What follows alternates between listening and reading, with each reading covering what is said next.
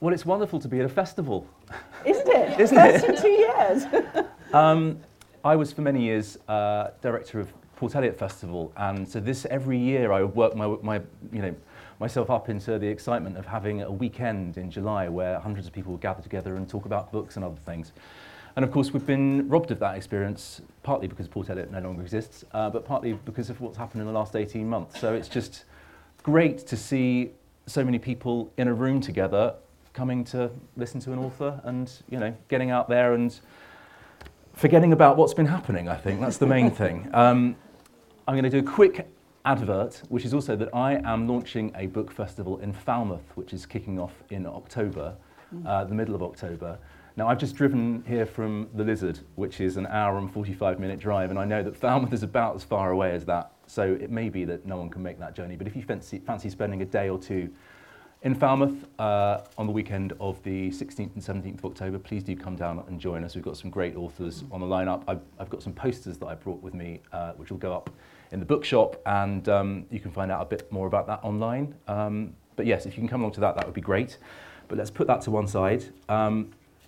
We are here today to talk to Amanda Craig, who has written 10 novels? Well, it's a debatable, it's whether you count a novella as a novel. Let's count it as a novel. 10. Max Porter's written three books recently that don't even count as novellas, and they've been counted as novels. So we'll call it a novel. And the latest of which is The Golden Rule, which is on sale in the bookshop, which I've had the great pleasure of reading this summer. And I'm not going to say too much about it. I'm going to briefly introduce Amanda. I'm going to have a conversation with her for about half an hour, and then I'm going to open questions to you in the audience for maybe 10 or 15 minutes. And then that'll probably bring us around to about the hour. But I'll start by just giving you a very brief introduction. Our protagonist is Hannah, and she is going through a terrible divorce from a wretched husband. Sadly. He's pretty irredeemable, and she he's pretty irredeemable. Yes, he is pretty irredeemable. And her mother is dying, and Hannah is from Cornwall, and her mother is living in Cornwall, in a fictional town called St Piran. And Hannah has to jump on a train.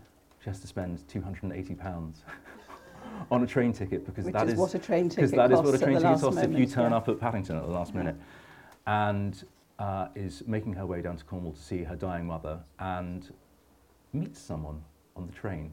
Shall I let you pick it up from here? Yes. I mean, just to do another sort of slight preamble, some of you may possibly have read a previous novel of mine, because they're all interlinked, but you can read them all independently, called The Lie of the Land, which is also about a divorcing couple set in Devon, where I mostly live. And when I was researching what people go through in divorce, I talked to a lot of my girlfriends who suddenly, round about the age of 50, all found that, their husbands had been unfaithful, or they just couldn't stand it any longer. And they, mostly the former, I should say. But one thing that really struck me was that one after another, they all said in their kind of awful agony, which was terribly, terribly upsetting to witness and listen to, was that it would be so much easier to be a widow. And when the third one said this, I thought, I've got to write this story. It's so grim. So that was the trigger for this book, The Golden Rule. So Hannah, who's very poor and who's scraped together the money, finds herself beckoned into the first-class carriage of the Paddington to Penzance train.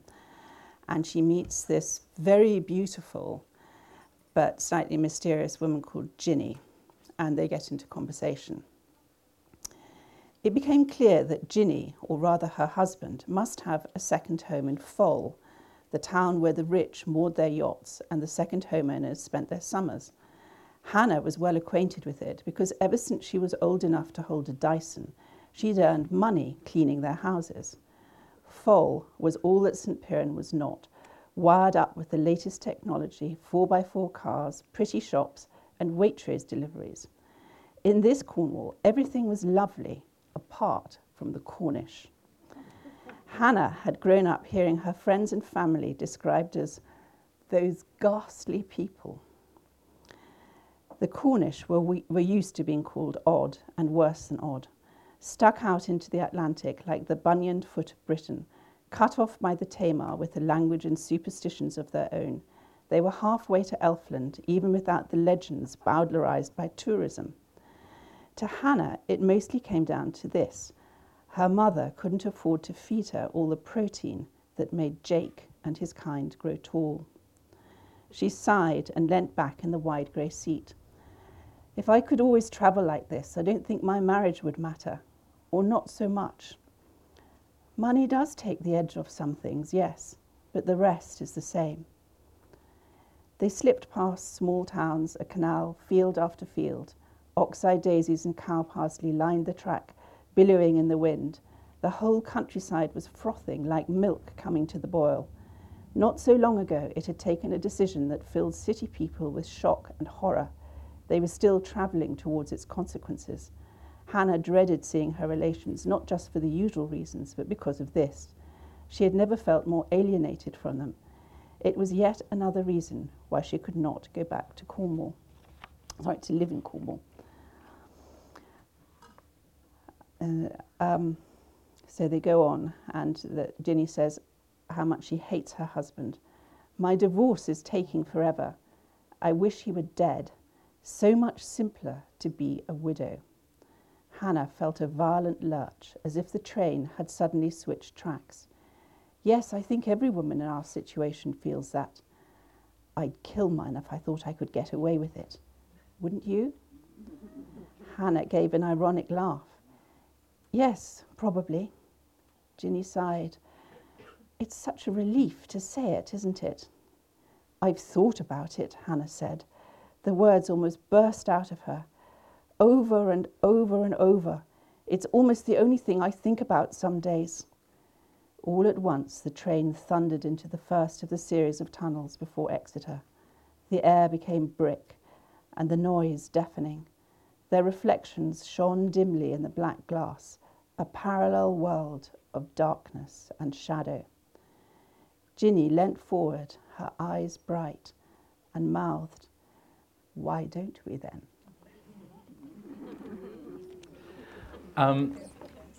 So I don't know how many of you have read the book, but even from that reading, you can get the sense that there's this. There is a reference specifically to this strangers on a train sort of setup. Absolutely, yeah. For those of you who've seen the Hitchcock film or read the book, I can't remember who wrote the book actually. Patricia Highsmith. Of course it was. Of Patricia course it was. Highsmith. Yeah. Famously misogynistic. Yes.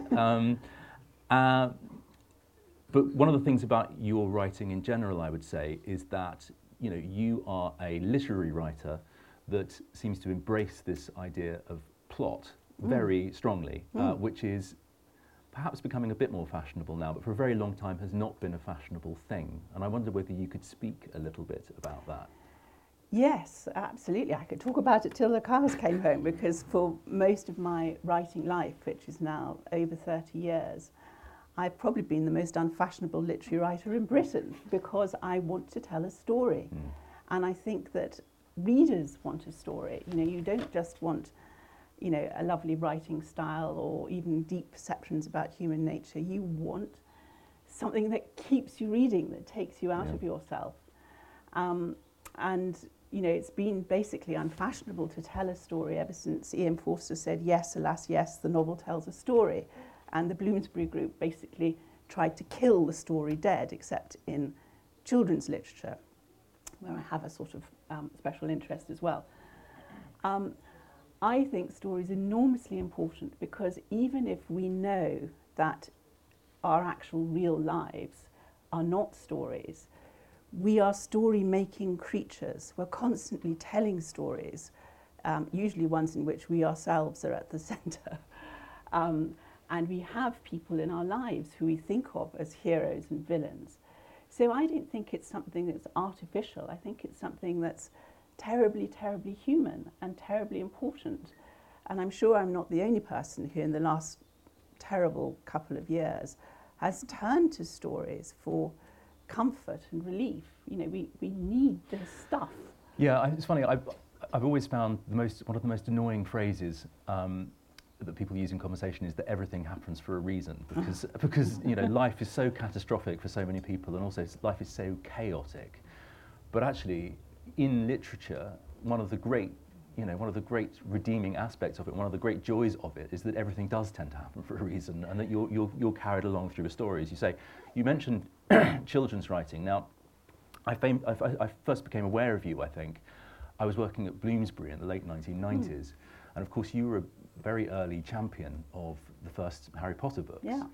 And you were a reviewer of children's writing for some time. And I wondered whether or not your enjoyment of children's literature was in part because of that, because there's no artifice in a way. You can't hide with children's writing. You can't make it all about the writing and drop the idea of story. It has to work on that level. Is there a degree of truth in that? Yes, absolutely. And children, when they start reading, are very unaware of style and craft. They just want to read the story.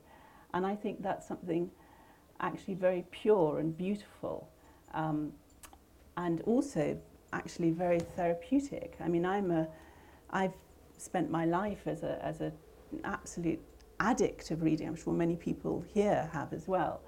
And I think that reading literally saved my life, because I'm a chronic asthmatic, and I found as a small child that when I read a story that had me completely gripped, my lungs would miraculously open. You know, there's a lot to do with asthma, that's to do with relaxation, and my heartbeat would go down, and they kind of kept me alive. So I feel all sorts of things about the importance of stories, but one of them is that they can literally save your life. I think many people who are depressed have often found their way out of depression through stories. You know, I just can't understand why the literary world thinks that it can dispense with story, because to me it's not just a craft, and I have every admiration for craftspeople, it's also the great art. Without stories, you know, what you write is not going to survive. Yeah. I was just thinking about book events as well. I mean, it's great that we're all here, and I love book events, but sometimes you can look at the sorts of people that go to book events and you wonder what their motivations are for going, and there's a sort of aspirational thing, and there can often be a sort of chattering classes thing about the world of book events. No offence meant to anybody in the audience. But going to a children's book event, if a children's author is good at what they do, there is no child in the audience that has any sort of agenda going on. They are either captivated or they are not. I remember the first time I saw a children's author doing that and just was utterly blown away by it. Yeah. It's also interesting to hear what you say about you know, the pleasure that we can get from reading, and also the sort of mental health aspects of it. You know, people have been buying more books over the last 18 months, I think, as a result of lockdown, and there is a lot of solace to be had. Yes, but I mean, one of the things I should also say about The Golden Rule is that this is very much a novel about reading and about how you can think that your life could follow the pattern of a novel or an author that you admire, because Hannah is tremendously passionate about Jane Austen, and all the mistakes she sadly makes in her life and her choice of husband come from this. Now, I've known people who have done this, and you know, it does not end well. Not as badly as when their favourite novel is Anna Karenina, but you know, it's not a good idea. And you know, everybody in this book, in some ways, is influenced. Even her little daughter Maisie, who's 6 years old, and she falls in love for the first time. I'm sure you remember that, with a children's book which is set in Cornwall called Green Smoke. And this obsession that the little girl has leads her into terrible danger, which, you know, in the climax of the book becomes very clear. So at the same time as reading being wonderful and magical and therapeutic, it has enormous dangers too. You know, you can be so sucked into it that it's almost like a kind of fugue state. You can certainly make life decisions that are the wrong ones, that are quite clearly wrong. Yeah, I mean, I think you know, you could argue that the wisdom that we accumulate in life, those of us who are avid readers, you know, some people have religion and they have sacred texts, and others of us, you know, refer to books that we've read and think, you know, that's how we build our moral framework in some respects, for good or for ill. There's a wonderful, I love the way you write about books and bookishness in the book, actually, and the character who's the bookshop owner, and that little world that he's created there is the ideal bookshop. It is just the ideal bookshop, which is a lovely thing. The other thing to say is, obviously you are a sort of master of plot and structure, but also this book's been described quite rightly, I think, as a State of the Nation novel. And I wondered how you approach that as well. You know, it's a book that explores various very important contemporary themes, and you're a journalist, or have been a journalist for a significant part of your life, and I wonder how the journalism feeds into that idea, and also just whether you're ever wary of being preachy or having too much of an agenda, or of that kind of social analysis taking over the storytelling. Well, the social analysis bit is a very tricky balance to strike, and I know I would hate to think that I was preaching. You know, I'm not my characters. Good.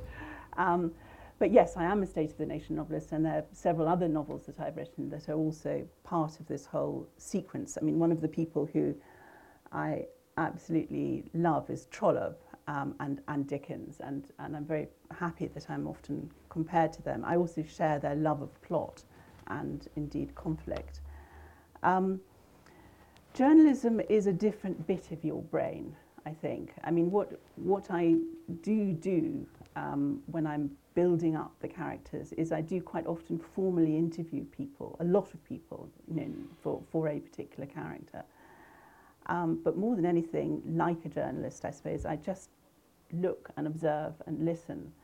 You know, I do absolutely love people watching and find out a lot from that. But at the centre of the Golden Rule is this thing that we've all become tremendously aware of recently, which is the property market and the way that local people can no longer afford to live in the places where they grew up, which is really disastrous. I mean, I think it's kind of poisoning our society, and it's creating this, it's deepening this abyss between rich and poor, which has been growing throughout our lifetimes. I'm really, really worried about it, and I think, you know, we should all be worried about it, for even just for selfish reasons. When you have teachers who can't afford to live near where they work, where you have not only nurses who are traditionally not valued enough, but GPs. You know, I heard last month about there's a vacancy in Foy for a GP. You know, really lovely. You know, one of the nicest places you could possibly live. No, they can't find anybody because nobody can afford to live there anymore. And I don't know what the solution is, apart from perhaps get rid of Airbnb, which I know for some people is a kind of vital stream of income. But, you know, this is a nightmare. So Hannah, when she goes back to, you know, where her family has lived, she lives in a place called St Piran, which is very close basically to St Austell. And just up the coast is this very, very pretty gentrified place, which I call Foll, which is very like Foy. And there is this conflict between these two places. And again, you know, we need as a country, we need as a community, we need rich people to come and rent places and buy stuff and spend money. And in some ways, what's happened in the last 2 years has been absolutely great for coastal towns. You know, they certainly needed that massive injection of money. But it's also an absolute blooming tragedy, isn't it? Because, you know, you have people who are living in, you know, static homes so that people can rent their houses, or people who can't rent anything at all. And that's a really worrying thing. Yeah. That it seems to be that there's a housing crisis going on nationally, but that Cornwall is a particular microcosm, and the coast. I think I read recently that Cornwall has the biggest gap between average earnings and average house prices of any county in the country. Yeah. And you do. One question I have for you, which is possibly a slightly uncomfortable one: how do you feel as someone who has a house in London and has a house in Devon about writing about this? And do you feel any squeamishness? Yes, or yes, I do. I mean, you know, to not sound like the world's biggest hypocrite, where we bought was very deliberately not on the coast, not in a village. It's far away from other places. We've got a ruined house just down the road. I mean, it's not somewhere that lots of people were clamouring to buy. But I don't feel I can either be censorious to people who, of course, also want to, you know, holiday in Devon and Cornwall because they're beautiful, they're lovely.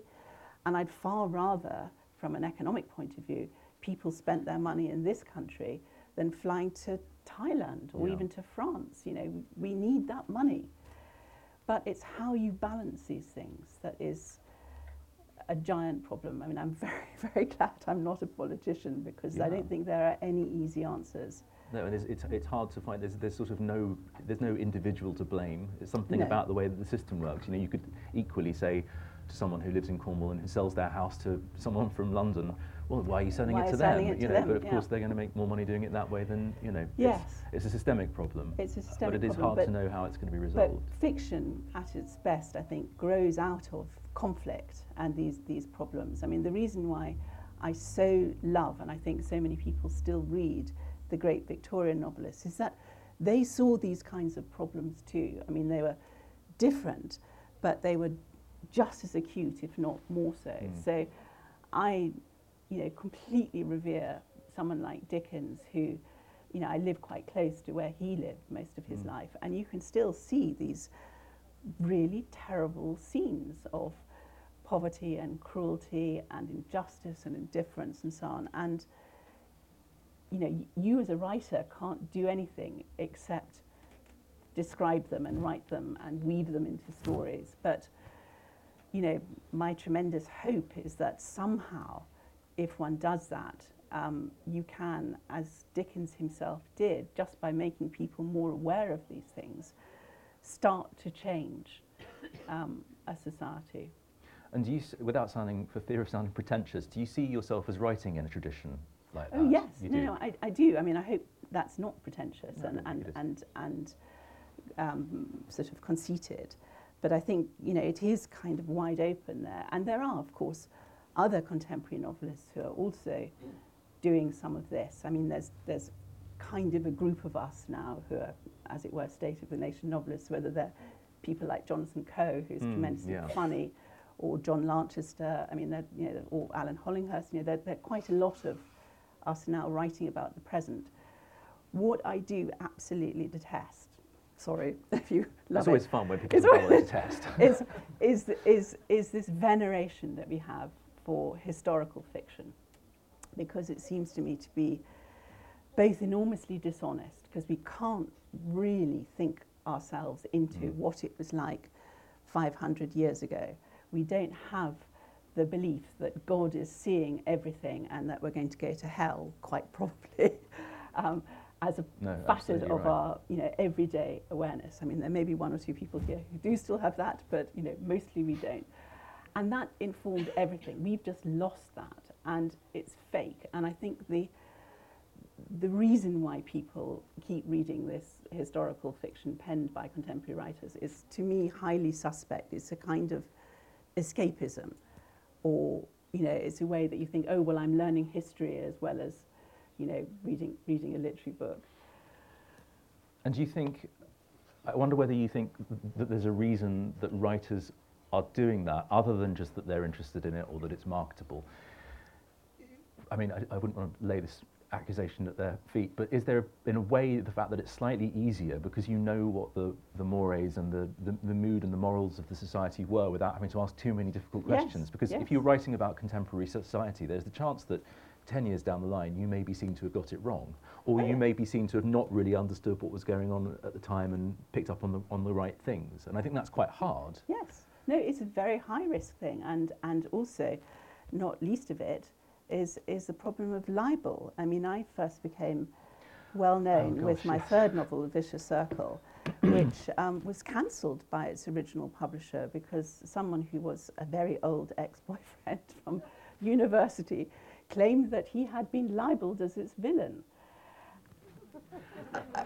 Which makes it much easier to read about, to write about historical figures Yeah, than much it does. easier. And in fact, several people who write historical fiction have said, well, of course, with historical fiction, you just totally avoid that problem. Yeah, everyone's So, dead. No one's about to come out of the woodwork. Nobody's going to say, I'm actually Henry VIII. We could talk about that story. We won't go into that story because it's a whole other conversation. Can of worms, but actually, it is interesting. Your publishing experience has definitely been, to start with, is a very bumpy one. Yes. And going back to your original championing of J.K. Rowling, in fact, in the late 90s, I think there is a whole generation of people that thinks of authors as, A, well paid. No, sorry. She's that sort of strange outlier. Yes. And that B, that I suppose publishing and books is a sort of rather jolly world to be operating in.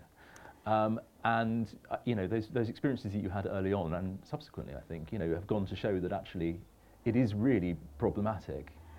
It can be very problematic if you stick your head up above the parapet. And every time I do it, I'm very frightened. I mean, I signed the famous letter in defence of J.K. Rowling, and thank you, was instantly sacked as judge of a competition and had torrents of hate on Twitter and so on. Yeah. No, I mean, because to me, writing is not just about this glorious thing of the English language and being interested in people and telling stories.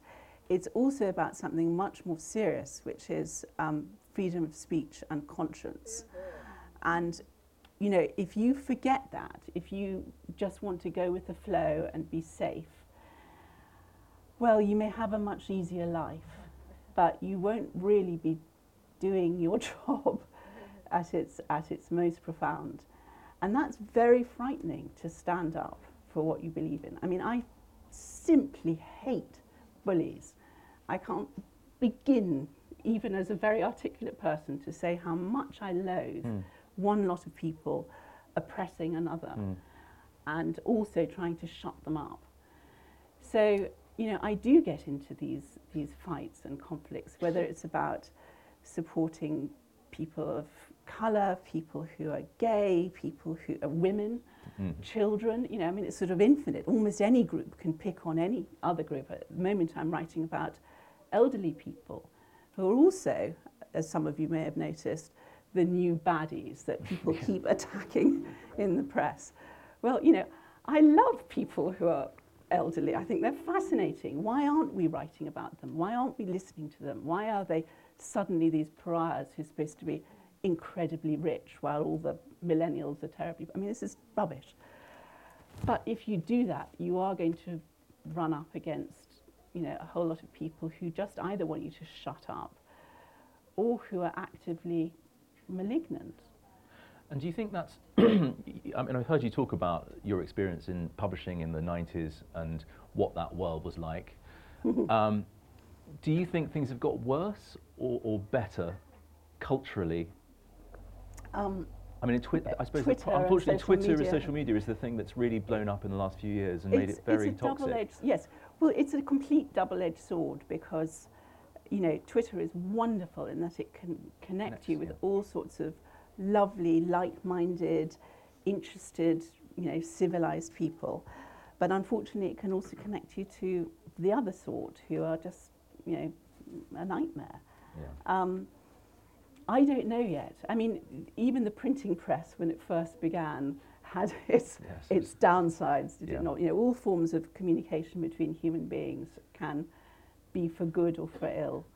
I just hope that the good ones win and the bad ones are just so boring and horrible that they kind of implode. But maybe that's a kind of pantomime vision. Anyway, we should probably stop talking about Twitter because yes, who knows where it might end up.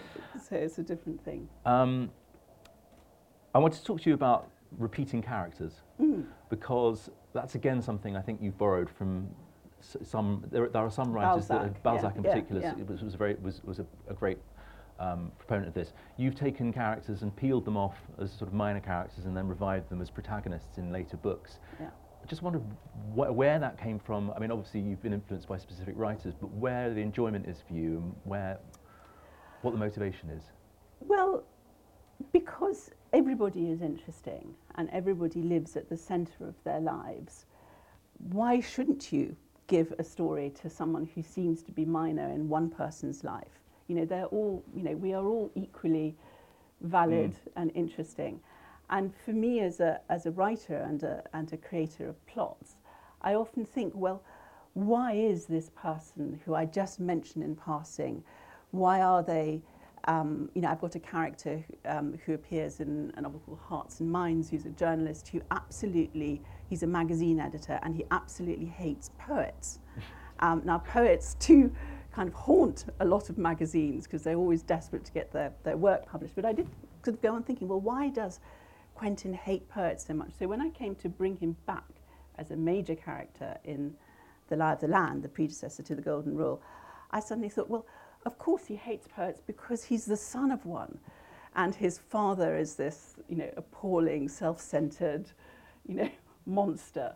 So, you know, these things just grow organically most of the time out of those questions. Why are people as they are? And do you find that characters will bubble away in your mind in that you will sort of imagine, I wonder what has happened to them? Yeah. I mean, are they sort of real in that way to you? Yes, no, I live with them all the time, and I think I'm a very annoying person. My husband's in the audience, so I could tell you, to live with, because I'm often kind of living this parallel life, and I think about it. I often wake up at 3 a.m. as an insomniac, worrying about some aspect of their existence, or, you know, whether they're happy or sad, and, you know, what the kind of niggly things are. So it's fun, you know, it doesn't mean that I'm never bored, but it's quite exhausting too.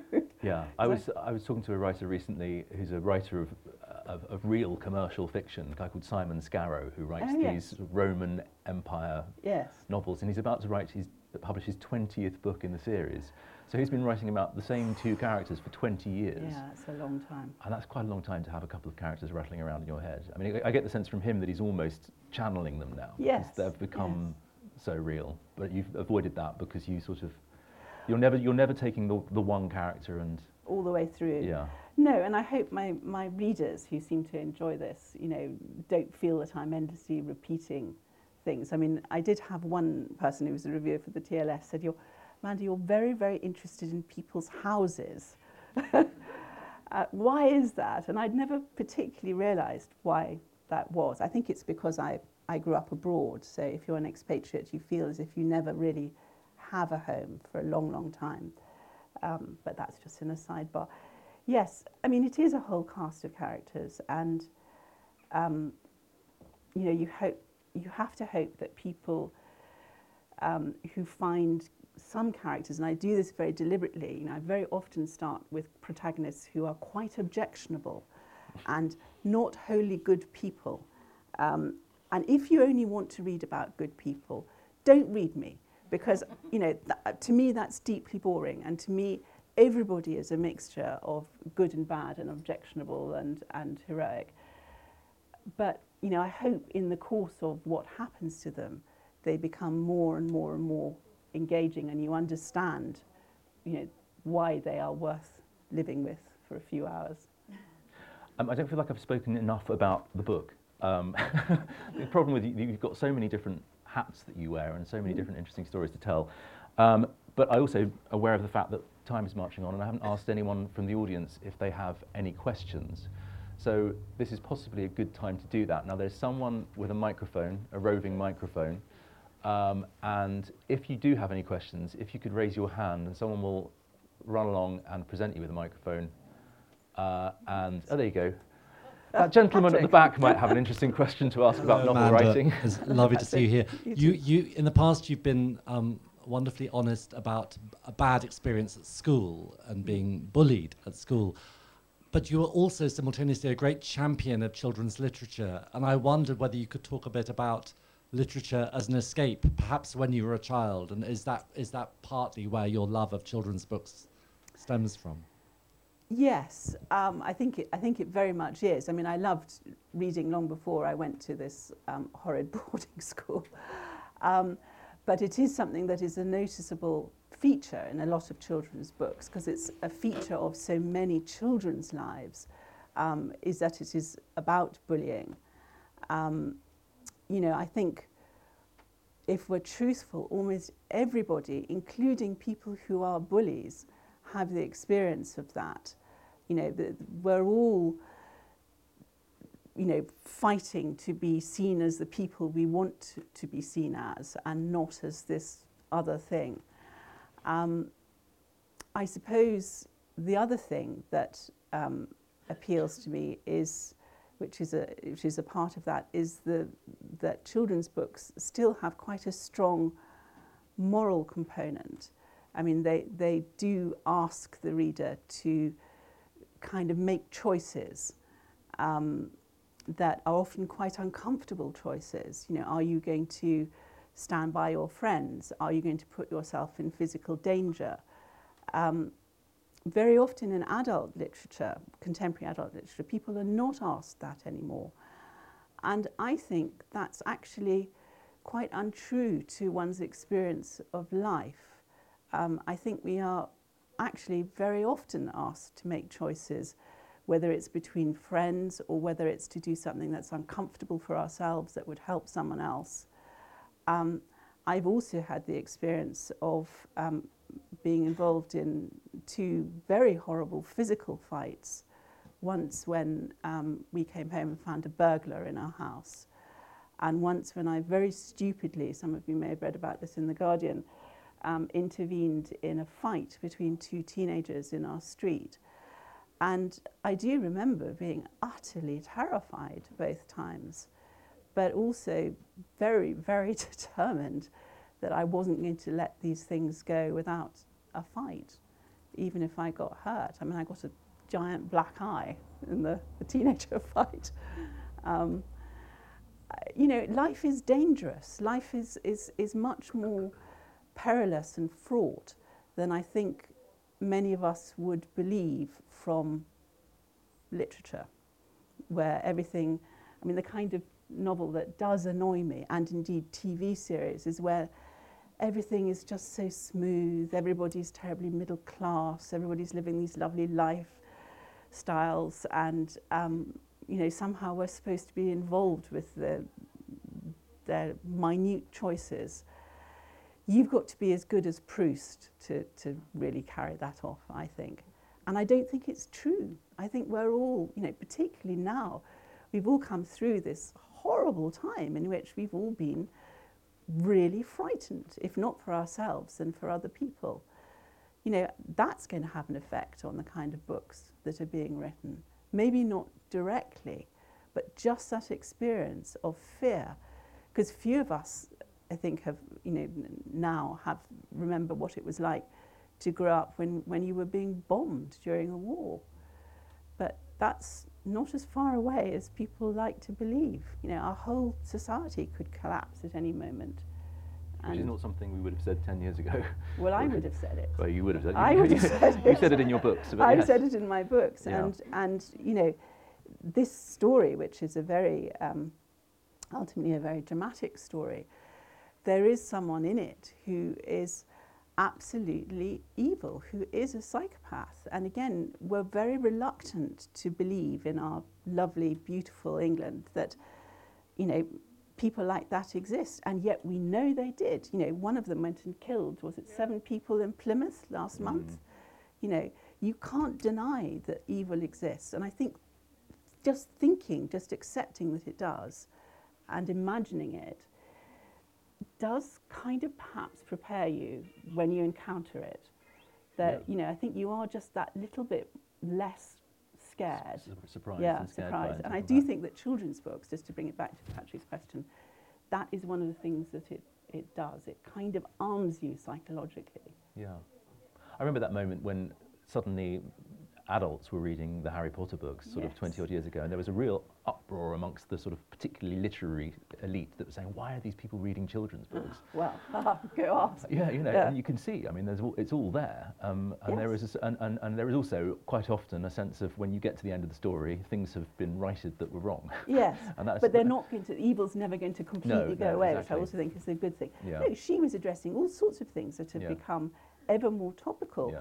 You know, actually things like, you know, racism and snobbery and the, you know, this sort of cruelty to children, you know, they're quite shocking dark Yeah, they books are, when yeah, you look at absolutely. them. Well, they are. The first one isn't, but they get darker every single. Well, I think the cruelty of the Dursleys, they're Well, that's the true, real, yes, that's the true. really evil ones. Yes.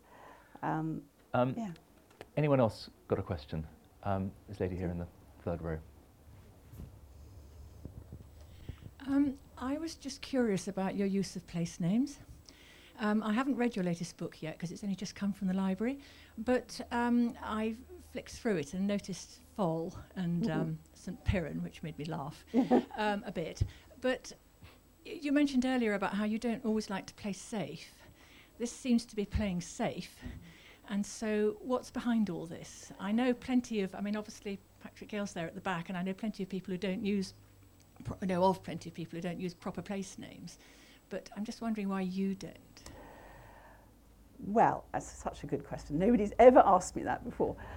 Foll in Cornish means fool, so that was fairly irresistible. And I was thinking, of course, of the river Fowl and all that. It's partly, I regret to say, because of the libel problems that I had with the Vicious Circle. I mean, you know, the moment you say, well, this is an invented place, just as it's an invented, you know, you get around that. But also, you know, there are specific things in places in the novel. There's this very important house, which is where Ginny's husband lives, called Endpoint House. That is a kind of mash-up of various grand decaying Cornish houses that I know or have researched into. I didn't want the people who lived in those places to feel miserable. You know, you do have to be aware that there are real people who can feel they're being got at, and that, to me, is not on. I also didn't want to sound as if I was sneering or criticising, you know, real places, because you know, I love Foy. You know, you know, that Hannah doesn't, but you know, personally, I do love it. Although I see all its problems, and I also love St Austell. Although I also see, you know, some of its problems. And I think when you make something that is too deeply rooted in a real place, I mean, London is so big that you can just call it London because there are a million different kinds of London.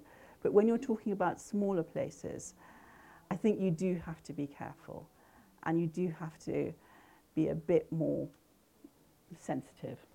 Is it a geographically different place in your head to the real places that they're based on? I looked at a lot of maps of Cornwall, you know, so there are lots of different, you know, that whole south coast has got lots of different bays and rivers and so on. And of course, if you live there, you know, it's all incredibly particular to that place. But it's also true that there are lots of, you know, towns or villages on the coast and just inland. There's the sort of poor cousin. Yes. I live near Coverack on the Lizard, and St Kevin is just inland, and it's a mile and a half away. But Coverack has got the pretty beach, and it's got the Airbnbs, and St Kevin has got a, you know, town square where all the shops have closed. Yes. You know, and that, I think that's paralleled. You could probably go along the whole coast, and you would find little versions of that story. Yeah, yeah. Well, that was the thing that I was aware. It wasn't just one place. It was repeated again and again. So it is, and because this vision of Cornwall, you know, in a sense, is also standing in for what's happening to Britain, because it's not only Cornwall or Devon, it's all over this country. And indeed, it's all over the world, actually, that all these places that have these beautiful coastal towns and villages, this is a repeated problem. You know, it's not just local and particular. You get it in America, even in India. You know, it's all over, and you know, that is very rich to write about in fiction. Have we got any more questions? Oh, lady in the front row.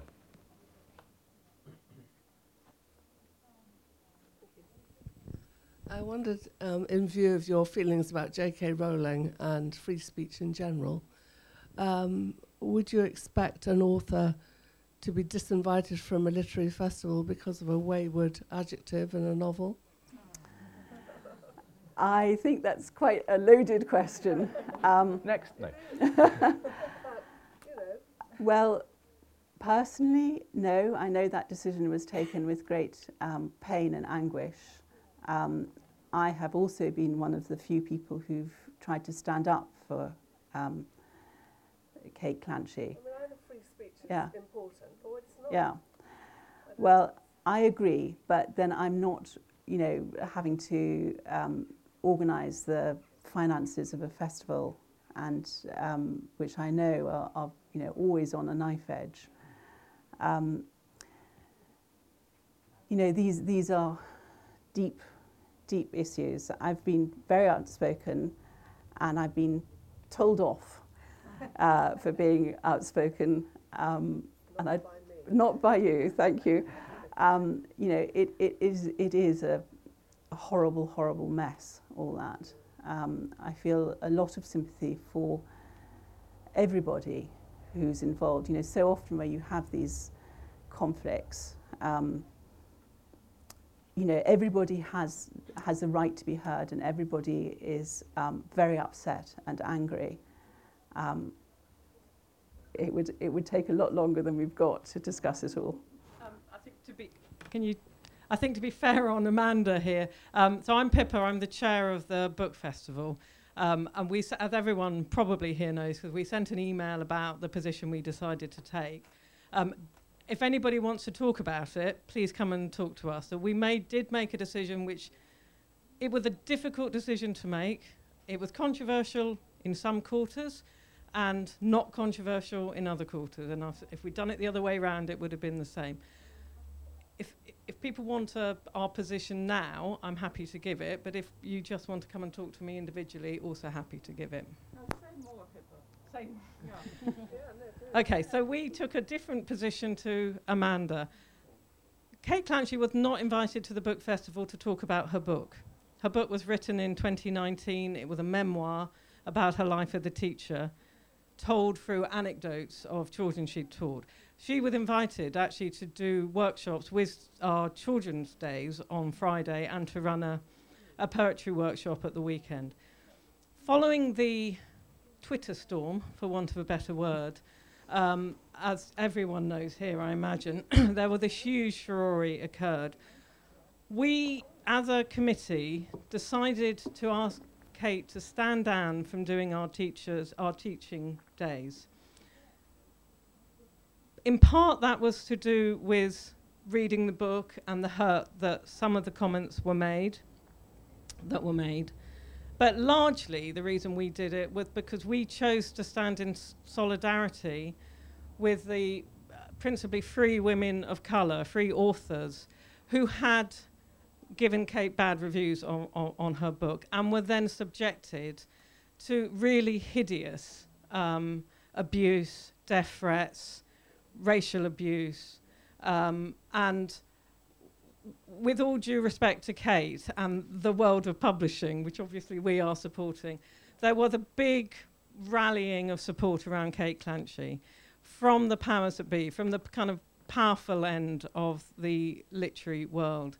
And those three women didn't really get that support. And so our decision was to stand in solidarity with those women. We weren't making a judgment about Kate's book. I've read Kate's book. Most of the committee have read Kate's book. We can take a view on Kate's book individually. But the decision we made was around standing in solidarity with people who faced abuse. That was why we did it. It's always very difficult, all these things. I think, yes. I mean, this is what's so tough if you are trying to write about, whether it's in fact or fiction, real live changing issues and conflicts between people. Sometimes people will get very hurt and offended, and unfortunately the world that we now live in You know, it's more and more polarized, and everything that people think or say that they put on Twitter is kind of immediately amplified. That's not always a helpful thing to do. But, you know, I do think that, I mean, I am on the side of authors, so that may sometimes be in conflict with other groups of people. You know, it is a vexed and ever-changing It really is. scene. Shall we have a nice jolly question to end on? Yes. Yes, over here. Make sure it's jolly. You were talking earlier about the power of books both to be negative and positive, and mentioning sacred texts that you might have in your own life. And I wondered, Amanda, if you have any particular favourite books that you'd like to share with us. Which are the ones you turn to in times of trouble? Gosh, I have so many. I mean, not sacred, but at the moment I'm rereading the whole of Trollope, because I've got the very great honour of doing the annual speech next November for the Trollope Society. And what I'm going to be talking about is the way that he is called Love for Sale, about the proposal scenes in his books, the marriage proposal scenes. Trollope, if anybody hasn't discovered him, is one of the greatest balms to human existence. I think that, you know, there's always conflict, but it's not this violent or indeed vulgar conflict that you know, perhaps I go in for a bit more. They're nearly always to do with who someone is going to marry and how much they're going to be influenced by money.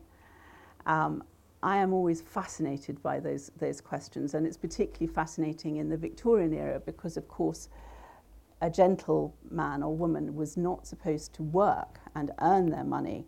They were supposed to either farm and have, you know, money from that, or they were supposed to marry it. So the effect of it was that, you know, people who condemned professional work would basically sell their children in order to ensure a secure, you know, lifestyle for them.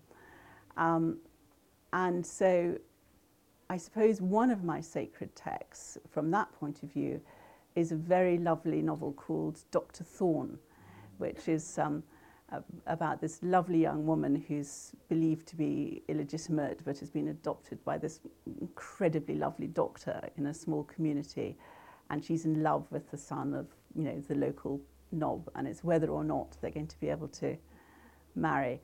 And it's so lovely. If you love Jane Austen, I think Trollope is, you know, as good, if not better. So that would be one. Obviously, Jane Austen. As I've got older, I started off, in fact, Pride and Prejudice came on me like a kind of clap of thunder when I was 12 years old. I suddenly thought, oh my God, this is what a book can be. But now that I'm older, the one that I love most is Persuasion. You know, I so love that idea of someone who is older, is sort of thought to be, although she's 25 or something, incredibly middle-aged and past it. And she, you know, she's always loved this young man who's now a captain, Captain Wentworth, and I love him because he's made his money, he hasn't inherited it, so that's unique as well. And they're just so beautiful. But I also love loads of contemporary novelists. So they're things that are diametrically opposite to this. Pat Barker's Trojan Women and The Silence of the Girls, which is inspired by the Iliad. I think it's absolutely magnificent. I can't understand why it hasn't won loads of prizes, but what she has to say about, you know, the women's version of war and the classic text that, you know, Homer didn't give us, but that she's imagined, and it's terribly rude and it's terribly funny, and it's also utterly brutal. But it's also about surviving. So it also cheers you up, despite all the kind of rape and murder. horrible things. Well, I think that's a good place to end, partly because it's Sorry. the cheering up side of it rather than the bad. That's the great thing about this book, is that you do, it is a State of the Nation novel. It does talk about, class, sexism, it talks about regional issues, but actually it's an incredibly satisfying read. I must say, I was sent it earlier on this year and thought, I'll just have a quick read of the first chapter, and then about 3 days later I'd read the whole thing. Yeah, and that's what I want. it is that satisfying.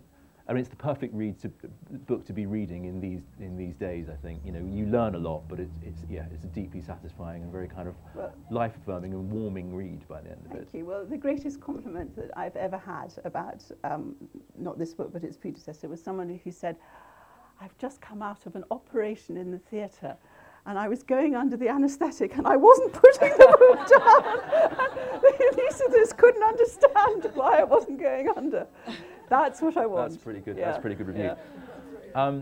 Great. In that case, I think we'll leave it there. Thank You you can so say much. something, Pippa. Before the very lightly round of applause, which you're going to give Amanda, at the beginning of the session, we failed to let you know that we have a golden ticket event going on. Yes, people are already looking under their chairs. You may find stuck under your chair a golden ticket. If you do, please take the ticket up to the table at the front and choose a book. Oh, there are 3 golden tickets in total. It's like Charlie and the Sorry to Chocolate disrupt Factory. your end. They're now all distracted by the golden I'm ticket. so sorry. It's a great idea. If only it were chocolate. I'm assuming there won't be one under here. No. Anyway, whilst you're all scrambling around under your chairs, if you could just join me in thanking Amanda for a fantastic talk. Thank you.